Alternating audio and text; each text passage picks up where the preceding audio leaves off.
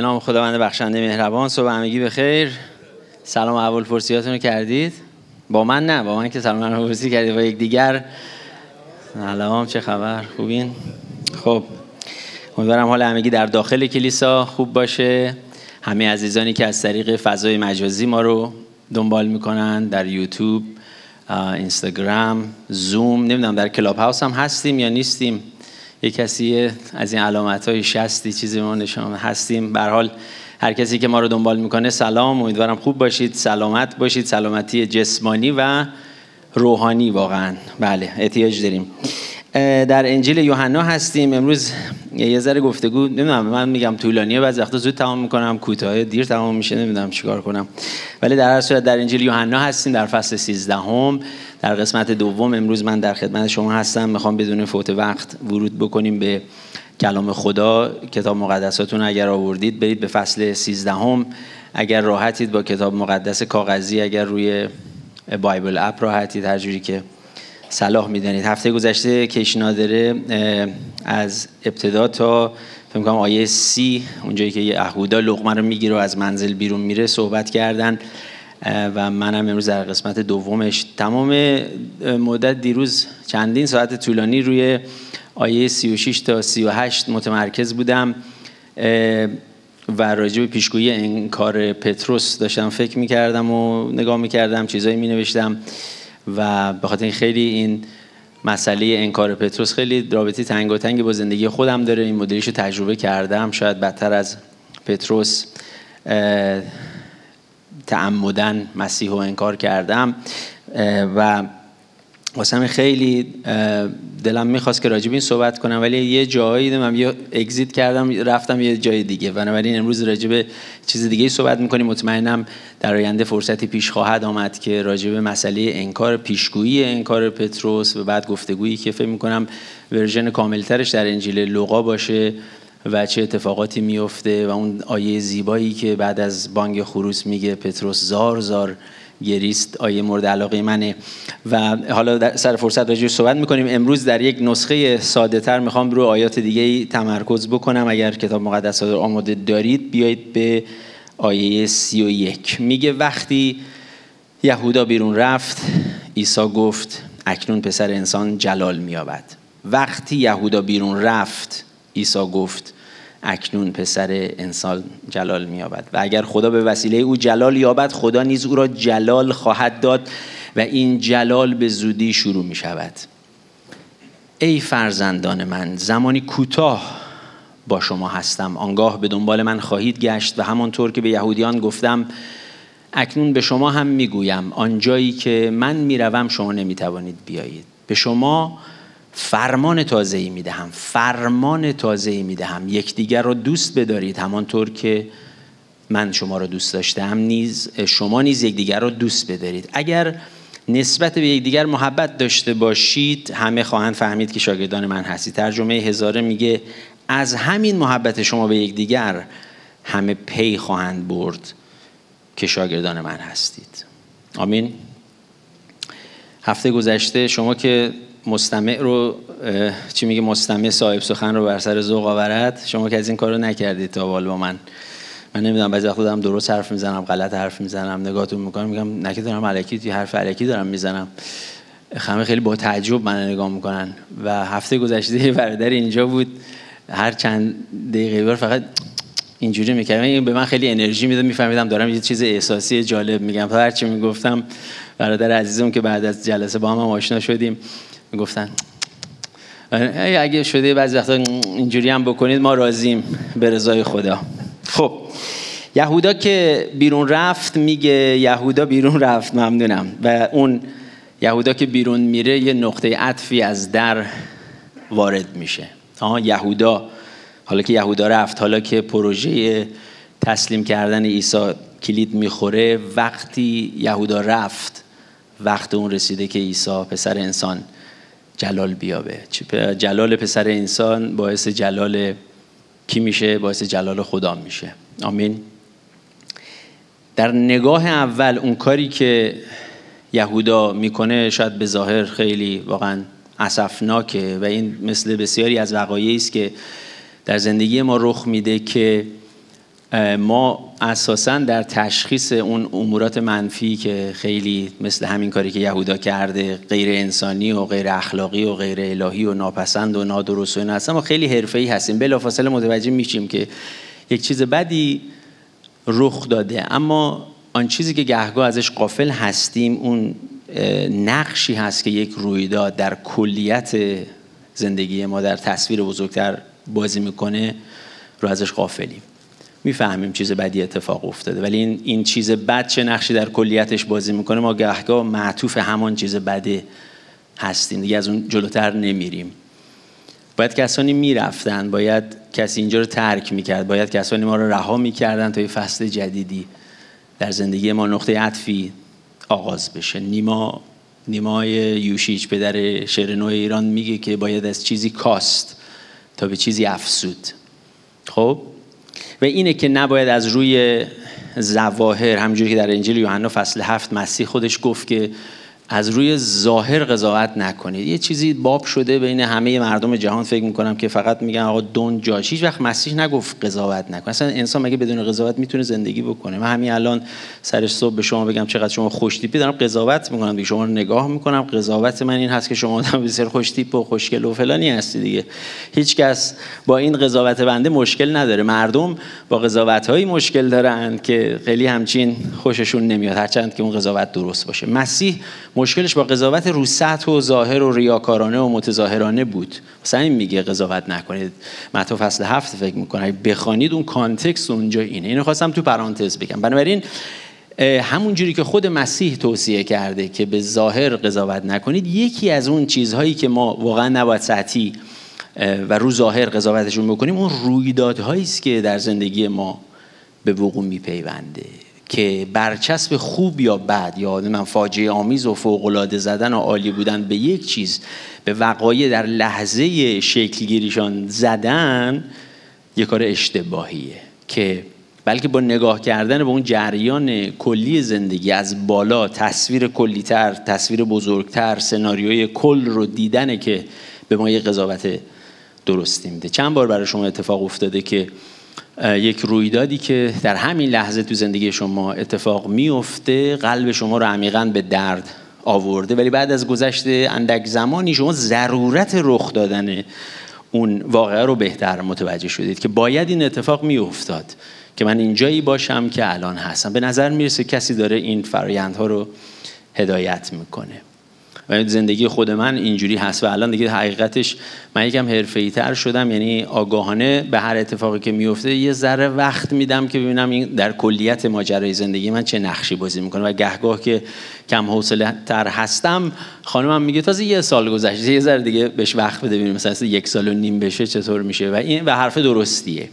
اینه که من که همه پدیده ها رو نمیبینم و وقتی رجوع میکنم به خاطرات گذشتم میبینم اتفاقات بد زندگیم خیلی بیشتر از خوباش بوده، ولی آن سرمایه های خوبی که خدا از توش در آورده میچربه به اتفاقات خوبی که افتاده. خب بنابراین اگر یه قدری آدم وقت بده، جای این تیکه پازلی که خیلی روی این آجر آدم تمرکز میکنه، اگر یه قدری وقت بده به تصویر بزرگتر نگاه میکنه، میبینی یه نقش خیلی کلیدی داره بازی میکنه در آن عمارتی که مد نظر خدا هست که تو زندگی ما بسازه. من الان چند وقتی از شبها دارم با بچه‌هام از روی کتاب مقدس کودکان داریم این روایت زندگی یوسف رو با هم دیگه خیلی نرم با هم دیگه میخوانیم. به سنی رسیدن که حالا میتونم از این چیزا براشون بخونم. اولین بار از این کارو میکنم، پیشتر از اینها نمیکردم. و با اینکه این داستان‌ها رو شنیدیم، برای خودم خیلی جالب دوباره یادآوری خوبی هست که آنچه که برادران یوسف با او کردن، اگرچه در نگاه اول بسیار غم انگیزه که وقتی برای بچه‌ها میخوام تعجب میکنم فروختنش، برادران این کارو کردن، غیره غیره،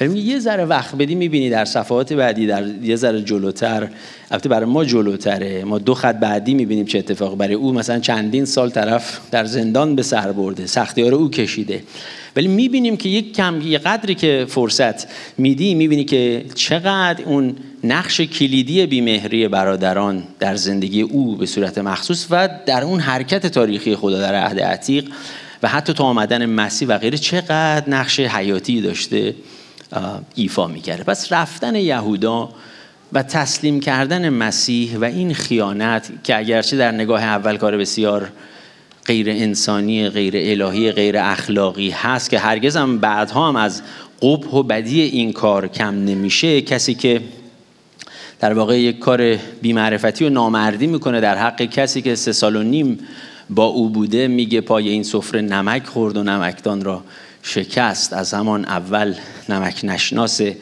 بی منظور بود. ولی در فرایند کلی مصلوب شدن مسیح میبینیم که اون نجاتی که برای ما و همه جهان و جهانیان به هر مقام میاره، یه نقش خیلی به سزایی بازی میکنه. و چه کسی غیر از خدا میتوانست از تو دل یک برده شخص دوم مصر در بیاره، از تو دل خیانت و جدایی بخواد آشتی و مصالحه با خدا به وجود؟ فقط خدا میتونه این کارو بکنه. این خود هنرمندی خداست. بنابراین پس وقتی نگاه میکنی به یک واقعی که در این لحظه داره اتفاق میفته، ما که خدا نیستیم که اثر این اتفاق رو در 1000 سال آینده ببینیم چی هست در دنیا. حتی این اتفاقی در زندگی من میفته کلی از چیزها رو در کل دنیا تحت تاثیر قرار میده. شاید برای شما عجیب باشه آنچه که در زندگی شما اتفاق میفته باعث میشه شما به گونه خاصی بچه‌هاتون مثلا تربیت کنید، بچه شما بزرگ میشه میره با دیگران در بیرون، یعنی هزاران پدیده در همان گونه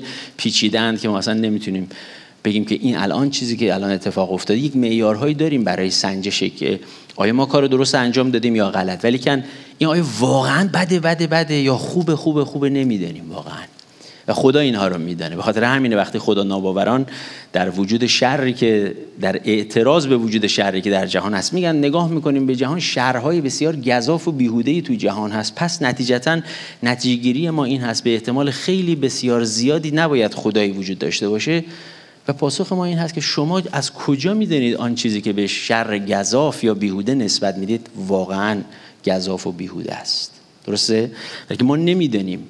برای که ما نمیدونیم که این پدیده، این اثر پروانه‌ای رو شنیدید که یک بادی که در بال زدن یک پروانه اینجا تولید میشه طوفانی رو در آن طرف دنیا به وجود میاره. از کجا و اگر کسی ادعا میکنه چنین چیزی رو میدونه باید خودش خدا باشه و این همون چیزی است که خدا ناباور داره بر علیهش استدلال میکنه. به نظر میاد خدایی وجود داره، لااقل اون خدای شما، پس دیگه نمیتونی خدا ناباور باشی. درسته؟ بنابراین این که ما بگیم که نگاه کردن به یک اتفاق خوبه یا بده در این لحظه یک در واقع قضاوت ساده انگارانه، همون چیزی است که مسیح پیشتر راجبش هشدار داده. پس وقتش رسیده، نگران نباشید. این یهودا که فکر میکنه رفت واسه خودش، به خاطر اراده آزادی که داره و کاری که میکنه این اتفاق لازم است بیفته تا از تو دلش خدا برای خودش جلال و پیروزی استخراج بکنه. این کلمه‌ای که من همیشه خودم میخواستم در واقع خیلی سارکاستیکلی با عذرخواهی و پوزش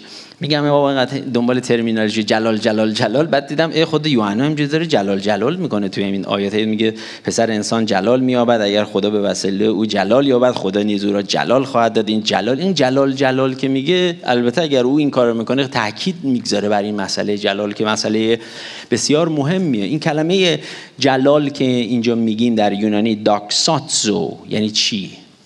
که میگیم نه خداوندا جلال باد، جلال بده، جلال برنامه تو باد. این که بزرگ نمایی کردن، بزرگ کردن، مشهور کردن، یک تصویر و شواهدی و مدرکی ارائه کردن، اینا همه معانی است که از تو دل کلمه جلال بیرون میاد در یونانی، که با دیگران کاری کردن که دیگران بتوانند به وجود کسی یا چیزی اذعان بکنن و اعتراف بکنن.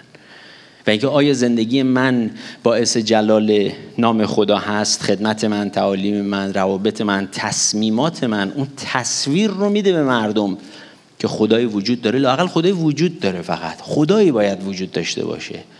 میگه مزمور نویس، میگه آسمان ها جلال خدا رو بیان میکنه، اونا دارن به ما شواهدی میدن باید خدای وجود داشته باشه. مسیح با زندگی که کرد، با کارهای خارق العاده‌ای که کرد، زندگی بدون گناهی که کرد، نحوه مرگش، مرگ داوطلبانه و رستاخیزش از مردگان، اسم خدا رو مشهور کرد در جهان. گفت خدایی هست و این خدا این گونه است شخصیتش و چنین هدف و اراده‌ای برای ما داره. پس مسیح با یک لفظ خیلی مهرامیزی سخنانش رو شروع میکنه و میگه ای فرزندان من.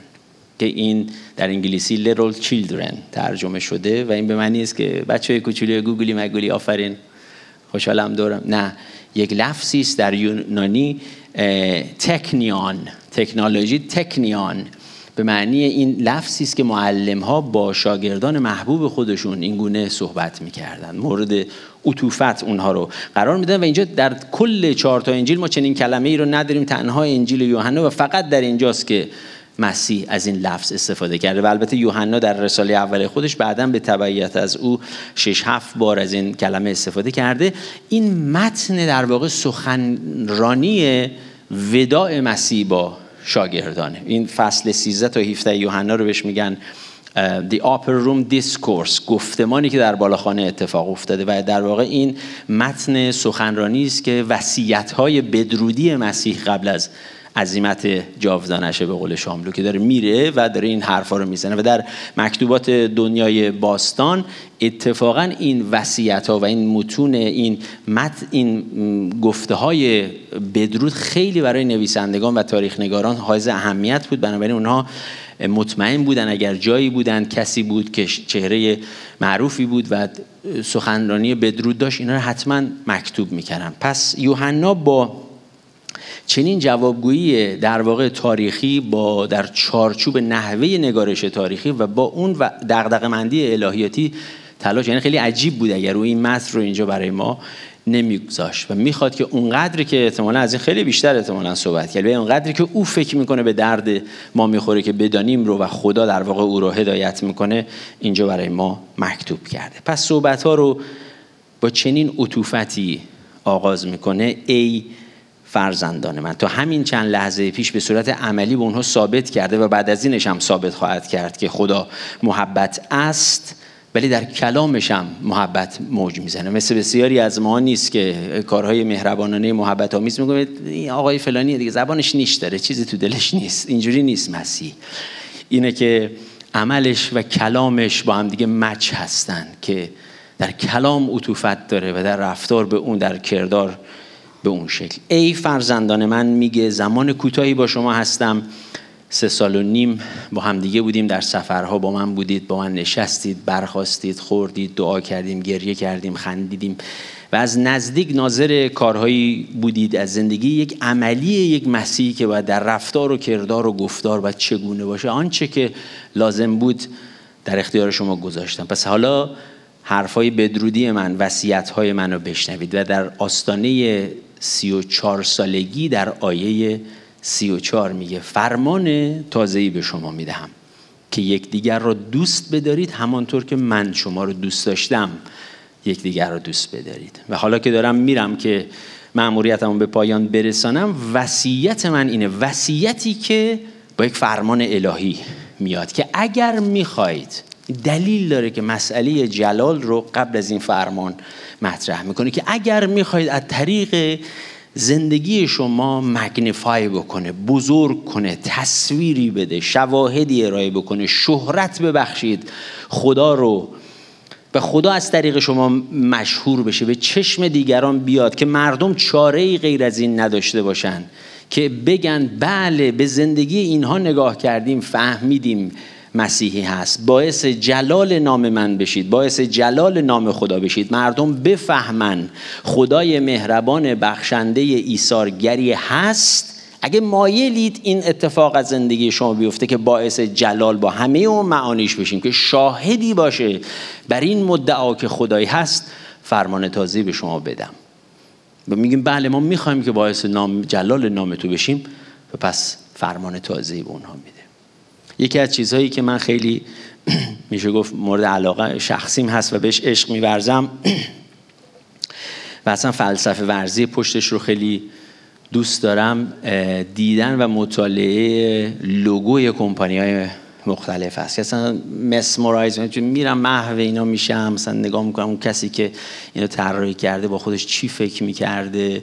1-2 تا کلاس هم در این قسمت گذروندم. خیلی مطلب شیرینیه، در واقع مقوله خیلی علمیه، در واقع میشه گفت با روانشناسی سر و کار داره و غیره. این که من نگاه میکنم همیشه با خودم که این لوگوهای معروف جهان چه کردن این بیزنس ها که انقدر خودشون رو تو چشم ما کردن، انقدر همه جا بودن، چگونه دنیای همه مخاطبین رو گرفتن که ما نگاه میکنیم با کمترین توقف و مکسی بلافاصله متوجه میشیم که این هر لوگو مال کدوم بیزنس هستن. الان میگم از ذهن خیلیاتون خیلی لوگوها ممکنه بگذره. ما با خیلیاشون روزانه سر و کار داریم، با خیلیاشون متعصبانه حتی برخورد میکنیم، یه غیرتی داریم رو بعضی از برندها و نمیدونم لوگوها، و اینا کارشون رو به درستی انجام دادن و به سادگی همه جهان ما و بقیه آدم‌ها رو از خیلی سال قبل‌تر، شاید بعضیشون به قرن‌ها میرسه، گرفتن. و بدون این که اسم و حتی نوشته روشون باشه، شما از دور از 100 فرسخی میتونید تشخیص بدید که این چه لوگوییه. من چند تا از این لوگوها رو برای شما آوردم، می‌خواستم با هم دیگه ببینیم. اولی رو ببینید، این چه لوگوییه؟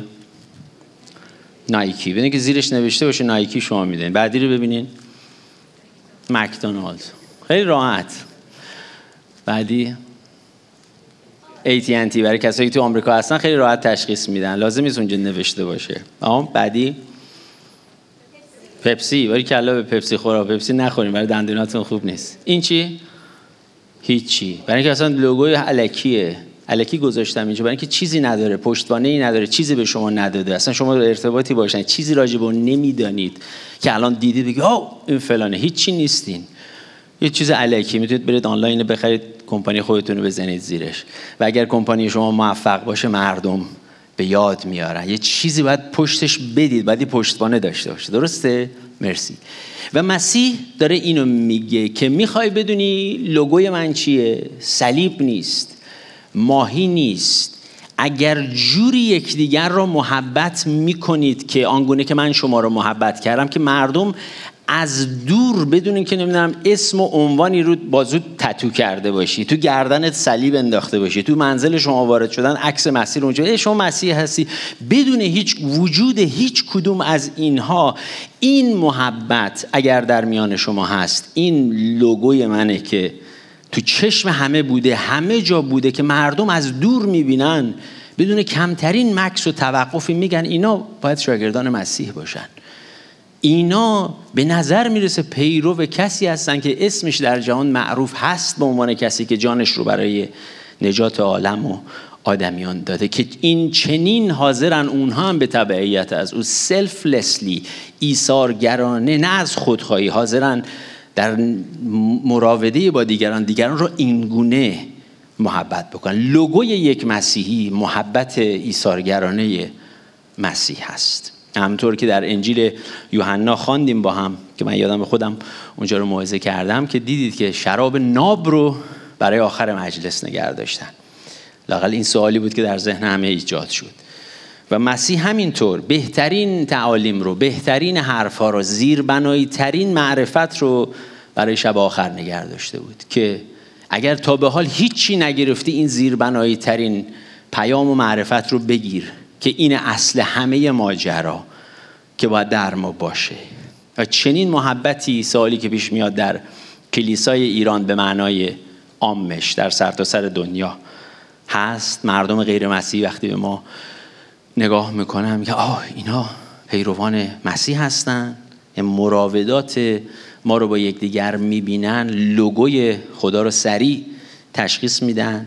با بیرون کاری نداریم، در درون خود ماها رفتار ما با یکدیگر رو میبینن که بگذاریم میبینن. و اگر زیر نایکی نوشته باشه نایکی، کار سخت نیست تشخیص دادن نایکی.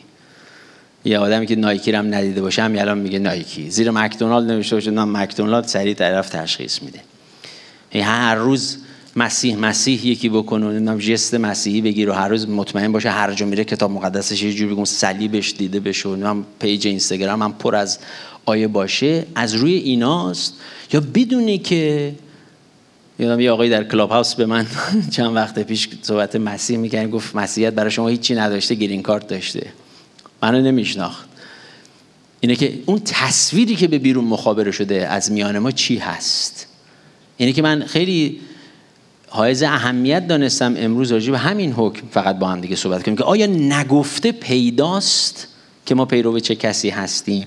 تفاوت ما به چشم میاد. این اون محبت عملی هست که در واقع عملکرد معرفت بخشه. این از خودم نمیگم، الکی لفظ معرفت روش نمیگذارم. اینه که در واقع این معرفت رو به دیگران اضافه میکنه. اینه که مردم رو در یک پوزیشن ادعای معرفتی میگذاره که اینها میگن ما میدانیم که اینا مسیح هستن. انگلیسی این آیه به زیبایی میگه by this everyone will know. این نالجه، از روی همین محبت اگر در شما باشه اونها به پوزیشن معرفتی میرسن. این معرفت به اونها اضافه میشه. این اون فرمان تازه الهی. فرمان الهی این نیست که همه 2 سال برن کالج الهیات یه اطلاعاتی کسب بکنن به دیگران معرفت بدن. فرمان الهی این نیست برای همه که برن دکترای فلسفه بگیرن در یک لول خاصی به دیگران معرفت بدن. ولی فرمان الهی هست برای هر کسی که نام مسیح رو یدک میکشه که چنین محبتی که مسیح به ما داد رو نسبت به یکدیگر داشته باشیم تا مردم ناآگاه بتونن این معرفت رو کسب بکنن که خدایی هست که برای خطاکاران بی قید و شرط جان داده و جانش رو در طبق اخلاص. این اصلا یک هدف رسالتی پشتشه، یک فرمان رسالت. مثل این آرمی آمریکا انلیست میکنه، شما رو میفرسته تو میدان، یعنی شما چاره ای نداری. یعنی وقتی آدم اینو متوجه میشه، این رازه به نظر من. ما خیلی ساده کنار همین داستانهای محبت و غیره اینو میگذریم دیگه. منم و جوگیری صحبت بیرونی نداره. میگه این مدعیان در طلبش بیخبرانند، آن را که خبر شد خبری باز نیامد. اون که دوزاریش افتاده، صحبت و قوقای بیرونیش کاسته میشه، به اعمال درونیش افزوده میشه. یعنی شما عمل میبینی واقعا. وگرنه من اینجا بیا برای شما تئوری پردازی و نظریه پردازی در باب محبت بکنیم، معانی یونانی و فلانشو باز کنیم، چیزی عوض نمیشه. اینه که کسی که این رو متوجه میشه باعث میشه که، یعنی اگر گروهی این رو متوجه میشن و واقعا شفاف مردم میتونن ببینن روابط بین ما رو، مثل یک خانواده بین زن و شوهر رو و بچه ها رو میبینن، این باعث میشه کلیسا رشد بکنه. این باعث میشه ناجیان به کلیسا افزوده میشن. این باعث میشه که مردم دیگری به ما ملحق میشن، کسایی که تا به حال نمیدونستن. فقط با دیدن این، از روی همین میفهمن شما شاگردان من هستید و نام خدا در هر شهری، کشوری، مملکتی، قاره‌ای، هر جای دنیا که هستیم معروف میشه. غیر از این خدا چنین ظرفیتی رو در محبت ایثارگرانه نهادینه کرده که به خاطر دیگری میشه از مالت، از اسم و عنوانت، از غرورت، از راحتیت میتونی بگذری. و این محبتیه که جذب میکنه وقتی کسی این رو میبینه، نه به خاطر فیلم و نمایش. این که یه محبت دندونا رو لامینیت کرده، لبخند مصنوعی بزنه که دندوناشو نشون بده، نیست. یک فساد نیست به قول کشکامیل، یا اون و این اگه نباشه، این سلسله مراتب اینه که میگه نمیدونم، اگه سیاست باشه، رقابت باشه، خب اینا وقتی هست، اینا معلومه که اون نیست. در غیاب چنین محبت حقیقی شفافی، اینا فرصت پیدا میکنن بیان بین ما. بعد حکم خدا یه چیز دیگه است، ما مشغول به چه کار دیگری هستیم. اصلا بیرون رو ول کن، اصلا فراموش کنید بیرون رو. بین خود ما چه اتفاقی داره میفته که این عشق بها داره، قربانی میخواد، قیمت داره. قیمتش هم این نیست آدم یه مشکلی چک بنویس خودت راحت کن، نه، یه چیزی از آدم کنده میشه اصلا.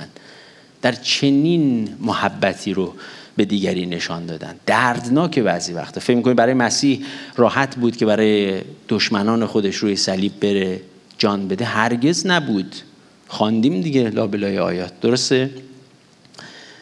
و عشق، محبت واقعی راحت نیست، هزینه برداره. ببین این مردی است که شبیه حرفاش زندگی میکنه، برای ما اینقدر بزرگوار و بزرگه به خاطر همین. اگه فقط انسانی بهش نگاه کنی چقدر این مرد شریف و بزرگواره، حالا که خداست. خب ولی که ببین همین لحظه که داره این فرمانو میده، همین چند دقیقه پیش پای یک نمک نشناسی رو شسته.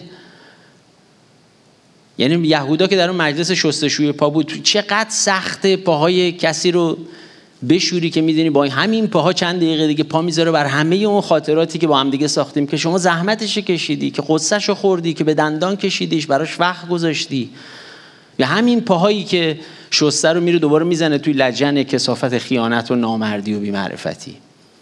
ما چنین مسیحی رو پیروی میکنیم، یا لااقل داریم تلاش میکنیم از او پیروی بکنیم که دست خائنین تو سفره‌ش اما لقمه رو از اونها دریغ نمیکنه، که آنچه که برای شاگردان حقیقی میکنه پای اونها رو میشوره برای اون هم میکنه، که آفتاب خود رو بر نیکان و بدان یکسان میتابانه.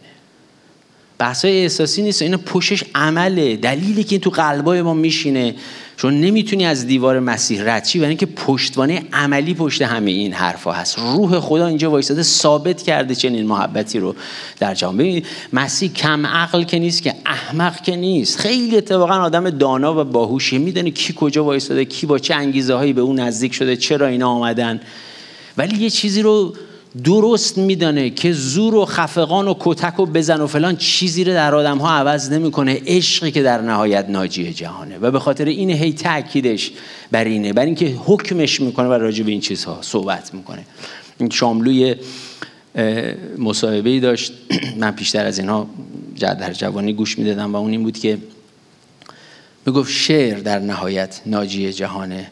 و بعد از او پرسیدن که خب لااقل شعر چیه؟ حالا اون به عنوان آدم بی خدا، و میگفت شعر از عشقی صحبت میکنه که میشه در راهش از جان گذشت. این تصاویر برای شما آشناست؟ و همینه، و عشقی که در نهایت ناجی جهانه. وگرنه غیر از این باشه، حق با آدم‌های بزرگی در این دنیا مثل گاندی هاست. گاندی یک بار گفته بود که مسیح شما رو دوست دارم اما مسیحیانتان رو نه. شنیدید این کوتو؟ I like your Christ but not your Christians. که من یه بار اینو چند سال پیش روی اینستاگرام خودم گوش دادم، یه آقای برادر مسیحی من گفت تو گاندی بی خود کردی. خب از گاندی درست میگفت دیگه. خب اینه که ما میخوایم، مسیح شما جذاب هست، میخوایم نزدیک شیم، بیایم تو جمعی. شمشیربازی های داخلی شما اجازه نمیده ما بیایم تو، تا یه شمشیر نگیره سر صورت ما رو پاره نکنه. یه خانومی چند روز پیش من میگفت که من از وقتی که ایمانداران رو دیگه نمیبینم که آقا برادرم یک آرامشی دارم. خب این دردناکه واقعا. یعنی ما این خنده تلخ من از گریه غم انگیزتر است، میدونید؟ و واقعا اینجوریه. من البته ایشونو درک میکنم، میتونم بفهمم در چه موقعیتی هستی آدم که لاجرم مجبوره اگر نباشم در اون فضا امن‌تر هستم. انقدر آدم کشیده میشه تو یک مسائلی که پس بهترین تصمیم با علیرغم میل باطنی این خواهد بود.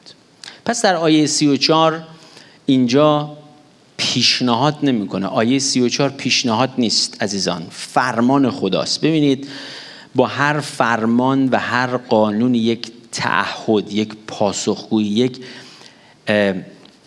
وظیفه نسبت به دیگری باش میاد. وقتی فرمان ارزشی میاد، باش در انگلیسی بهش میگیم sense of oughtness، یه الزامی باش میاد. وقتی که راجع به ارزش ها داریم صحبت میکنیم، با فرمانهای خدا هم که فرمانهای اخلاقی خدا که ریشه در نیکویی خدا داره، باش باید نباید میاد. هم تو الکی سرسری نمیشه با این حرفای خدا برخورد کرد. این که یه الزامی میاد برای ما در باب اطاعت کردنش. محبت به دیگری یک ارزش اخلاقیه، پس باید به دیگران محبت بکنی، نباید به دیگران بی محبتی بکنی. باید نباید باش میاد. راجع به وظایف اخلاقی، تعهد اخلاقی باش میاد نسبت به دیگران. اینه که خدا این حکما رو میده و تازه محبت کردن به گونه‌ای که اون میگه، نه مدلی که مثلا حالا بیرون هم یه تعریفی از محبت داره، یا تو فیلم‌های هالیوودی میبینیم یا تو آهنگای هالیوودی میشنویم. این که قانون و فرمان آدم رو جوابگو نگه میداره. یعنی شما پاسخگو هستی و تخلف از اون قانون یک حس ناراحتی رو در شما ایجاد میکنه که شما میفهمید، سیگنال میده تخطی کردی از یک قانونی. بنابراین پیشنهاد نیست.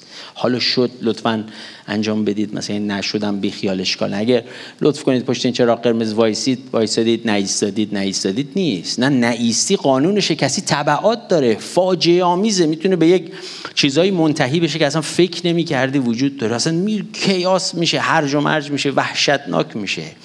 و پشت هر قانونی یک مرجعیت قانونی هست. میخوام بگم دارم میرم به کدام سمت؟ به اینکه همینجوری نگفته به شما حکم تازه میدم، درد و دل نمیکنه. این حکم الهی از آسمان خدا به ما داده، این فرمان، قانونه، نمیتونی همینجوری سرسری باش برخورد بکنی.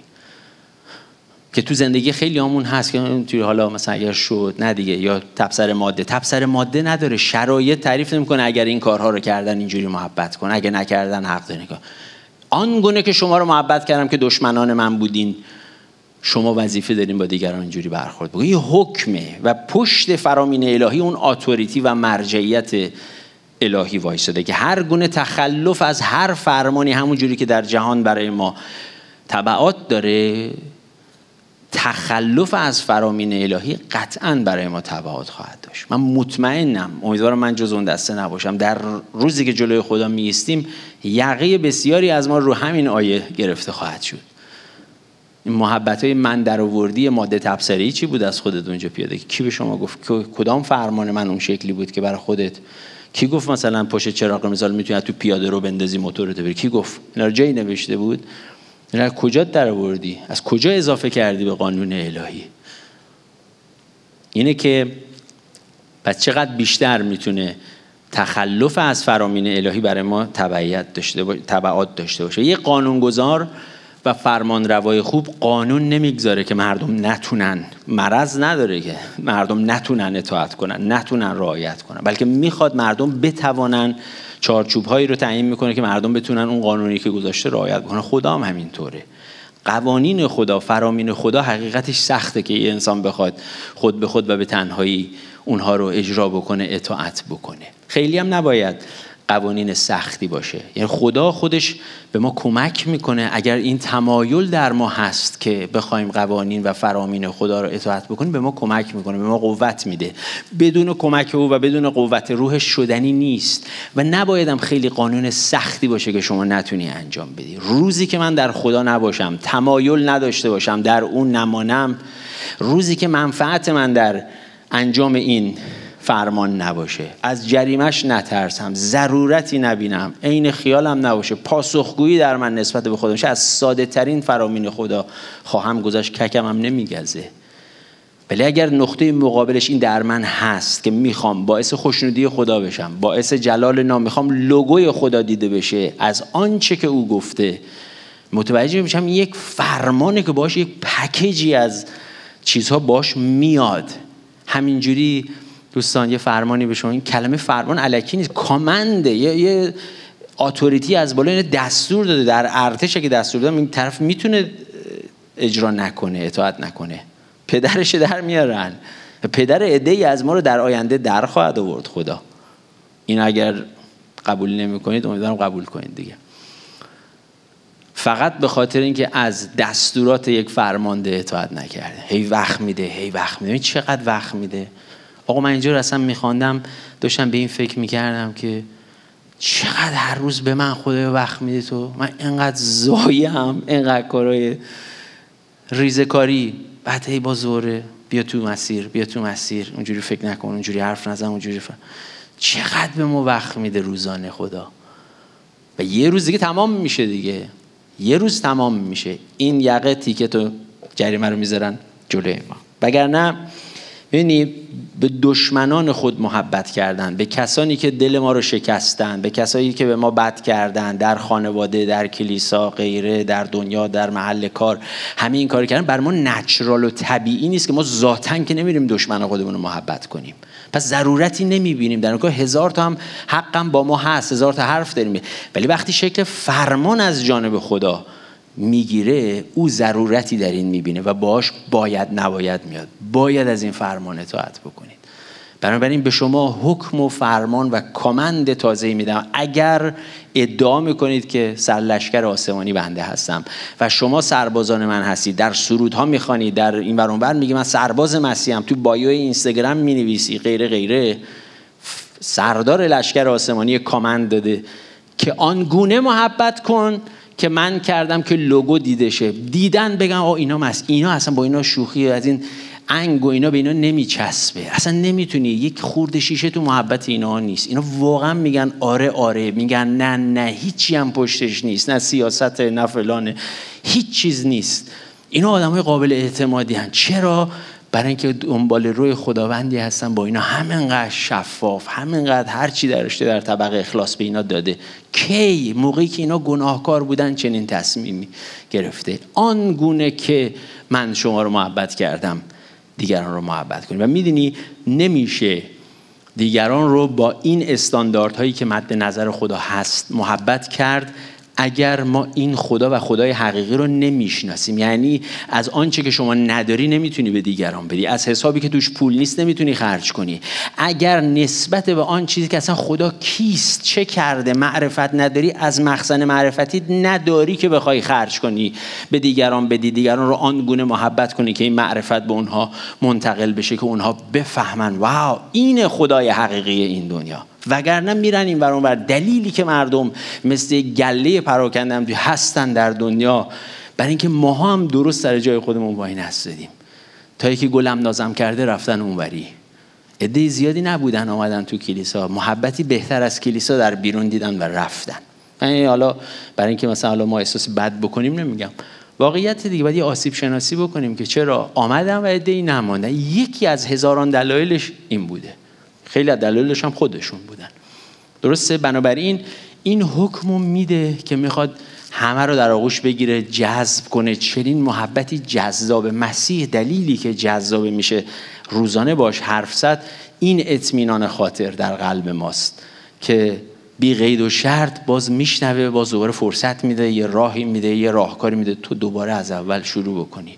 اگر این گونه با یک دیگر که من اینا رو به خودم موعظه میکنم که کار خودم سخت‌تر بشه، اینجوری با هم میکنیم، هر کی از بیرون داره میبینه متوجه میشه یه چیزی بین ما هست که تو دنیا نیست.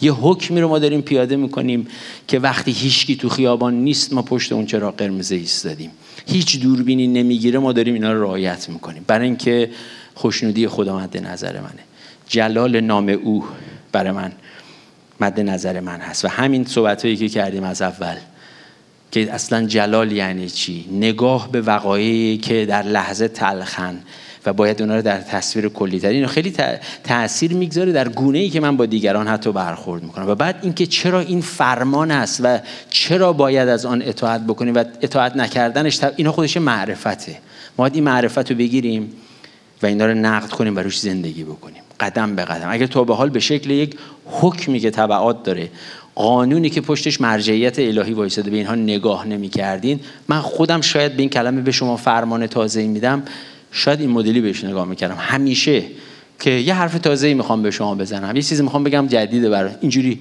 نه، it's a commandment، فرمان الهیه، شوخی هم با کسی نداره.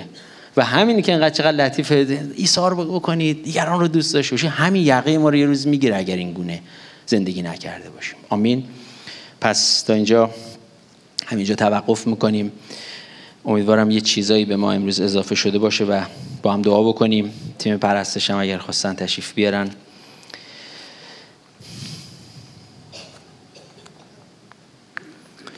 یه سرودی بود قشنگ بود داشتید میخواندید.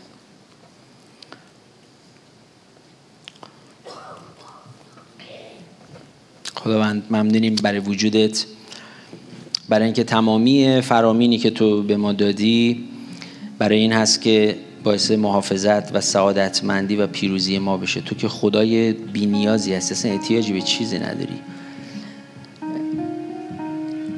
ممنونم که خداوند حرف تو، عملت از ابتدا تا انتها یکی بوده. بر حسب شواهدی که تا به حال از تو دیدیم میدونیم که تا به آخر آن چیزایی که قول دادی رو انجام خواهی داد. خداوند تو فروتن‌ترین آدم عالمی خواهد. تو که میدونستی همین ابتدای فصل 13 خوانیم که از کجا آمدی کجا میری، خودتو میشناختی خداوند. به خاطر همین نه ازت چیزی کم میشد، نه کسر شأن بود. دستمال بستی به کمرت و دیگران رو، خائنین که در جمع اونجا بودن، گورکایی که در همون گله بودن خداوند، که تو کاملا میدانستی چند دقیقه دیگه چه اتفاقی میفته. ولی این چه فروتنیه که در تو هست خداوند، که تو همین الانش هست، که تو به ابد خواهد بود. آن فروتنی اجازه بده خداوند بالاتر از یک شعار، بالاتر از یک موعظه یک شنبه، بالاتر از هر گونه نمایشی خداوند اجازه بده هر کی به تک تکمون نگاه کرد، به رابطه بین ماها نگاه کرد، لوگوی تو رو ببینه، بگه این محبت ایثارگرانه در اینها هست. اسم کلیسای تو، اسم تو در این شهر بپیچه، از شهرداری این شهر بیان با این کلیسا مشورت کنن خداوند برای خیلی از اتفاقات بیرون. خداوند واقعا در این جهانی که زندگی میکنیم، در چیزایی که هر روز از یه زیر بوته یه چیز جدید سبز میشه، خداوند اولا ما رو محافظت کن و ما رو هوشیار و بیدار نسبت به آن کاری که خودت کردی، به اون فرامینی که خودت دادی بیدار نگهدار. خداوند ابعاد جدید این معرفت رو برای ما باز کن که در جزئیات بتونیم دونه دونه به کمک خودت. خداوند مبادا روزی از راه برسه ضرورتی نبینم برای اینکه از دستورات تو اطاعت بکنم، بلکه دائما فوریت زمان رو درک کرده و ضرورت فرامین تو در من دائما بیدار باشه و اگر هیچی بلد نیستم همین یک فرمان لااقل در من باشه، آنگونه که تو مرا محبت کردی من دیگران رو محبت کنم، دیگران رو بپذیرم، حتی اگه لازم شده نه فقط برای خانواده‌ام که خیلی ها برای خانواده هاشون هم جان نمیدن خودم، بلکه برای دیگران اگر لازم شده. به نام عیسی مسیح آمین. یکی دو تا نه قبلش، حالا خیلی هم مهم. خوبی؟ میخوایم سر پا بایستیم.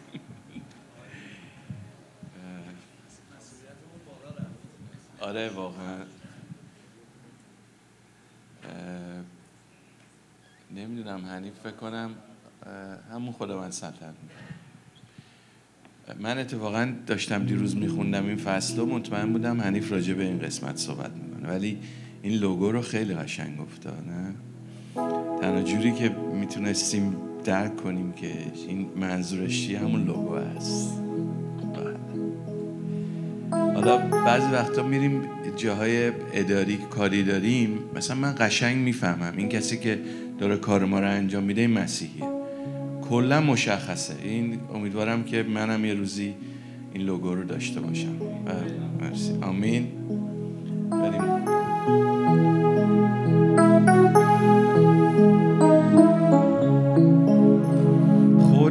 خداوند سلطنت میکنم، خداوند سلطنت میکند. برای خداوند دست بزنید. خداوند سلطنت میکند، چون استاده که هست حاضر، چون استازی که هست حامی، چون مرا دوست شبان نیکوست، زخمی نه، شک ها نه، ضعف ها نه، نه نه نه. خداوند سلطنت میکند، خداوند سلطنت میکند. چون سردار که هست و همراه، چون روز با ما که هست و در ما، چون وفادار که هست و بیدار. جنگ ها نه، درد ها نه، جفا نه، نه نه نه. خداوند سلطنت میکند، خداوند سلطنت میکند. چون روز نجات که هست و حیات، چون صاحب که هست و غالب، چون رویستاست که هست خدا. شیطان نه، یأس ها نه، ترس ها نه، نه نه نه. خداوند سلطنت میکند، خداوند سلطنت میکند، خداوند سلطنت میکند، خداوند سلطنت میکند، خداوند سلطنت میکند. یه بار بذاریم اون اسلاید آخر رو پریا جان، میشه بذارین؟ اینو یه بار با هم بخونیم. چون اوست نجات که هست و حیات، چون اوست صاحب که هست و غالب، چون او عیساست که هست و خدا، شیطان نه، یأسا نه، ترسا نه خداوند سلطنت میکند، خداوند سلطنت میکند، خداوند سلطنت میکند، خداوند سلطنت میکند، خداوند سلطنت میکند. همین خداوند فرمان داده که ما را از محبتمون به یکدیگر بشناسیم. آمین. اگر باور داری که خداوند سلطنت میکند، باید فرمانش هم گوش بدیم. آمین. هفته بسیار خوبی داشته باشید.